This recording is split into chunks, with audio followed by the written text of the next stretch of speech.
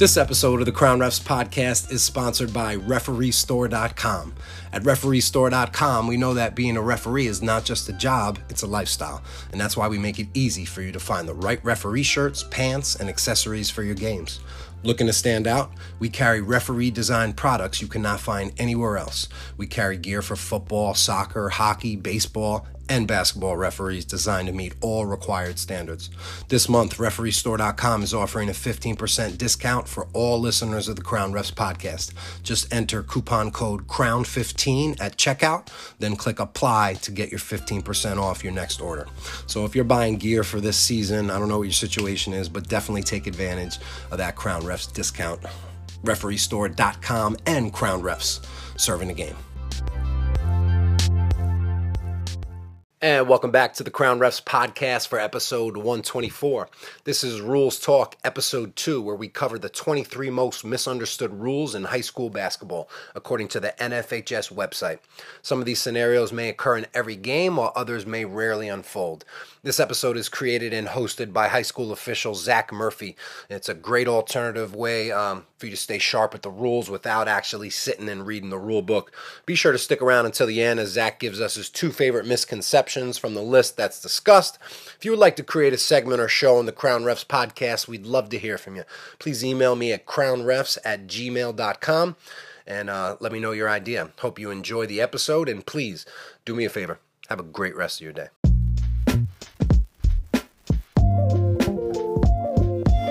Thank you for listening to Rules Talk on Crown Refs with Zack Murphy. Here in episode 2, we're going to take a little different approach. We're going to break down the 23 most misunderstood rules about high school basketball from the NFHS website. I'm saving some of my favorite misconceptions for last, so make sure you stick around until the end. Let's get started.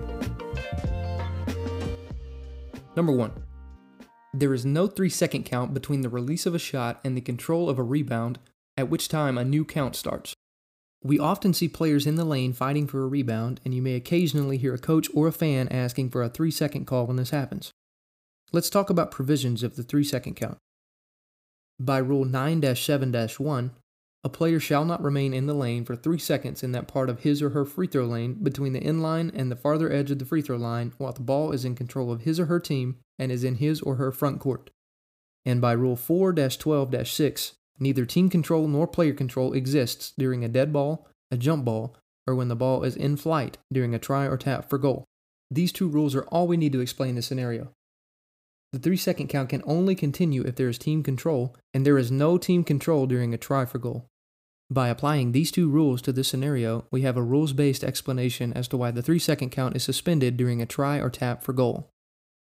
Number 2. A player can go out of bounds, return inbounds, and be the first to touch the ball. By Rule 4-35-1, a player's status on the court is determined by where that player is touching the floor. If a player is touching the floor inbounds, then that player is inbounds and may legally touch the ball.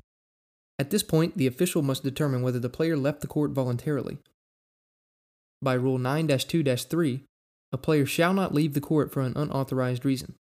If the player deliberately leaves the court, it is a violation and the ball should be awarded to the offended team at the spot nearest the violation.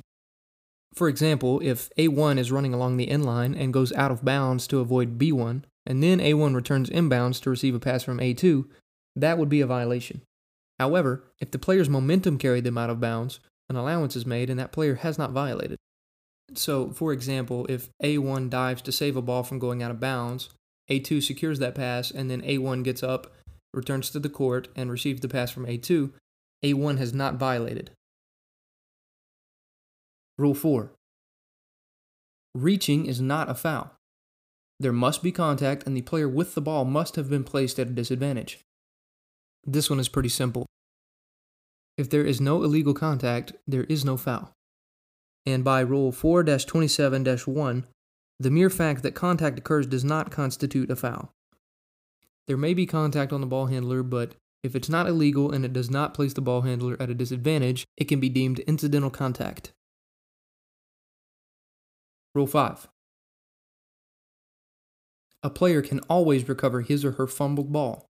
A fumble is not a dribble, and any steps taken during recovery are not traveling, regardless of progress made and/or advantage gained. Rule 6 is very similar to Rule 5. It is not possible to travel while dribbling. Rule 8. A kicked ball must be intentional, and the contact must be with the foot or any part of the leg. For example, if A1 throws the ball and it bounces off of B1's foot, this is not a kicking violation. B1 did not intentionally kick the ball.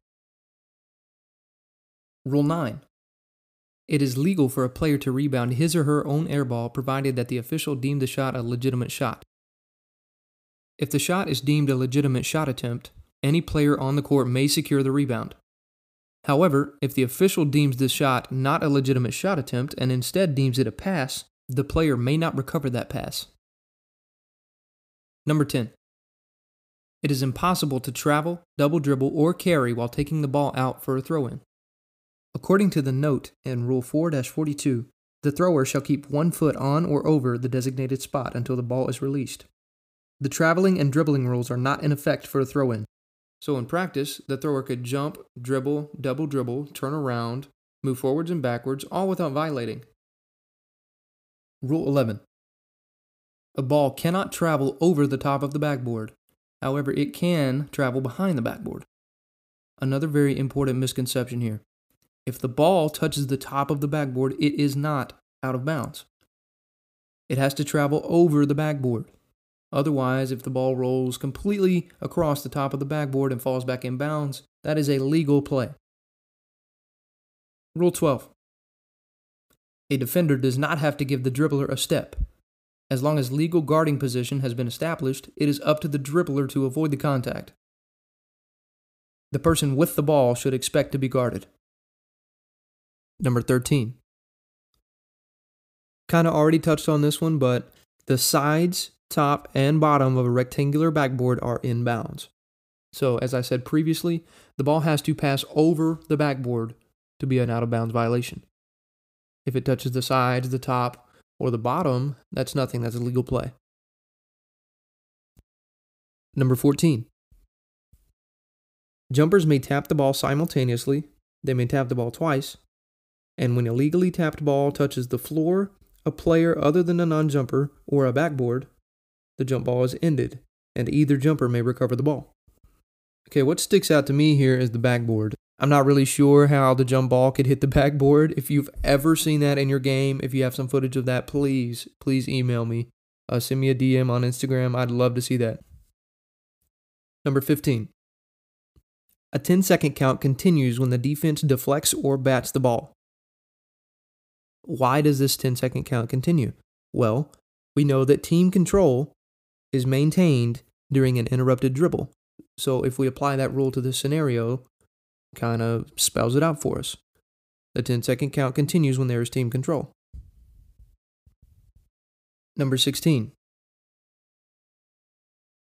A moving screen isn't a violation unless there is contact. First of all, we don't have moving screen in our rulebook. We have a legal screen. And secondly, there has to be a legal contact to be a foul. We know that. You can't have a foul if the defender doesn't touch the offensive player. Number 17. Any contact foul during a live ball is personal, not technical. And you may be thinking, does this really matter as far as, is this going to affect my game? And the answer is yes. For example, if it's a technical foul, any player, eligible substitute, or bench personnel can shoot that free throw. But if it's an intentional foul, only the player fouled can shoot that free throw. So there's a big difference there. Also, on a technical foul, the offended team gets 2 shots and the ball back at the division line opposite the table. But for an intentional foul, the penalty is either 2 shots, regardless of whether the ball goes in, or 3 shots only on a missed 3-point attempt. If the 3-point attempt goes in, it is still 2 shots. The penalty is 2 shots regardless. Think about it this way. An intentional foul is not a shooting foul. It's not a common foul, so you cannot give them an and 1 if the ball goes in. It's not a shooting foul, again. So the penalty there is 2 shots.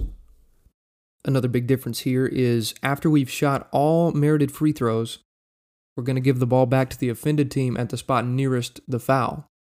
And that's a big difference over a technical foul. As we know, the technical foul is given to the offended team at the division line opposite the table, but for an intentional foul, we're going to give them the ball at the spot nearest to the foul. And this could make a big difference, especially late game, so it's important that we know this rule distinction, we know the difference here, and we get to play right. Number 18. We as officials are pretty familiar with this one. Basketball is not a non-contact sport. Incidental contact does occur, and contact which does not create an advantage or disadvantage may be ignored. What's important here is just that we are consistent as a crew. You're never going to have the exact same play as your partners, but you are going to have similar plays, so it's important that we call similar plays in a similar way. Number 19. Any unsportsmanlike contact during a dead ball is a technical foul. And this is very similar to Rule 17 that we just talked about here. It's important to know the difference between a technical foul and a personal foul. And again, any unsportsmanlike contact during a dead ball is a technical foul.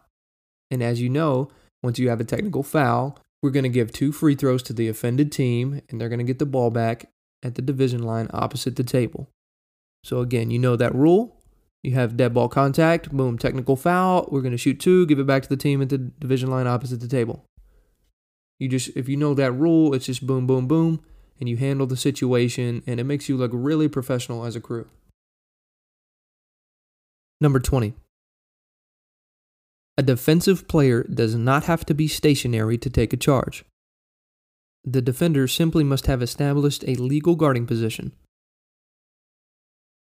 I touched on this briefly back in episode 1 of Rules Talk, but this is one of my favorite misconceptions because you're going to hear this almost every game. And this is really easy, actually, if you know the definitions. So, legal guarding position. What do you have to do to be a legal defender? 1, you have to have 2 feet on the playing court. And 2, you have to have your chest facing your opponent. And once you've done that, once you've established your initial legal guarding position, you may move to maintain that position. So now we can apply that to a block charge play. A defender establishes legal guarding position and is moving to maintain their position as the offensive player runs into them and knocks them down. This is a player control foul because they were moving to maintain their legal guarding position. You do not have to be set to take a charge. Number 21. An intentional foul is always penalized with 2 free throws, except on a missed 3-point shot, which is awarded 3 free throws. I actually already covered all these stipulations back in Rule 17 when I was talking about personal fouls and a live ball. So if you missed that one, go back, check that out. But we're going to move on to Rule 22. And Rule 22 is this. When an airborne shooter commits a player control foul, his or her successful try for goal cannot be allowed, regardless of whether the try was released before or after the foul. And to make this one easy, there is no scenario in which you would count a goal by a player who committed a player control foul. Number 23. Lifting the pivot foot does not constitute a travel unless the ball handler puts the pivot foot back on the floor prior to passing or shooting the ball. The pivot foot cannot be lifted before the dribble is started. And this rule used to give me trouble, but I heard an example one time that made it really simple. So, for example, let's say you're on a fast break and the player's dribbling down, about to shoot a layup. When he picks up his dribble, whatever foot is on the ground does become the pivot foot at that instance. So, if his right foot is on the ground when he picks up the ball, his right foot is the pivot foot. He's usually going to take another step, he'll step on his left foot and then shoot the layup. In that example, he picked up his pivot foot, but did he travel? No. So if you were fuzzy on that rule just like I was previously, hopefully that example makes it a little more clear for you. As we're coming to the end here, we're going to finish on a high note, and we're going to talk about 2 of my favorite misconceptions that were on this list. Number 7. A high dribble is always legal, provided the dribbler's hand stays on top of the ball, and the ball does not come to rest in the dribbler's hand. This one is great here. I mean, I know I hear this a lot, and you're going to see plays like this a lot. You're going to see ugly plays where the dribbler, maybe loses control. The ball goes way high above their head, and everybody in the gym goes nuts. They're all screaming carry. But you, as a good official, you know the rule, and you know that the ball didn't come to rest in that dribbler's hand, and so that's not a carry. And finally, my number one all-time favorite misconception. Number 3, there is no such thing as over the back. I'm going to read the rest of it here for you. There must be contact resulting in advantage or disadvantage.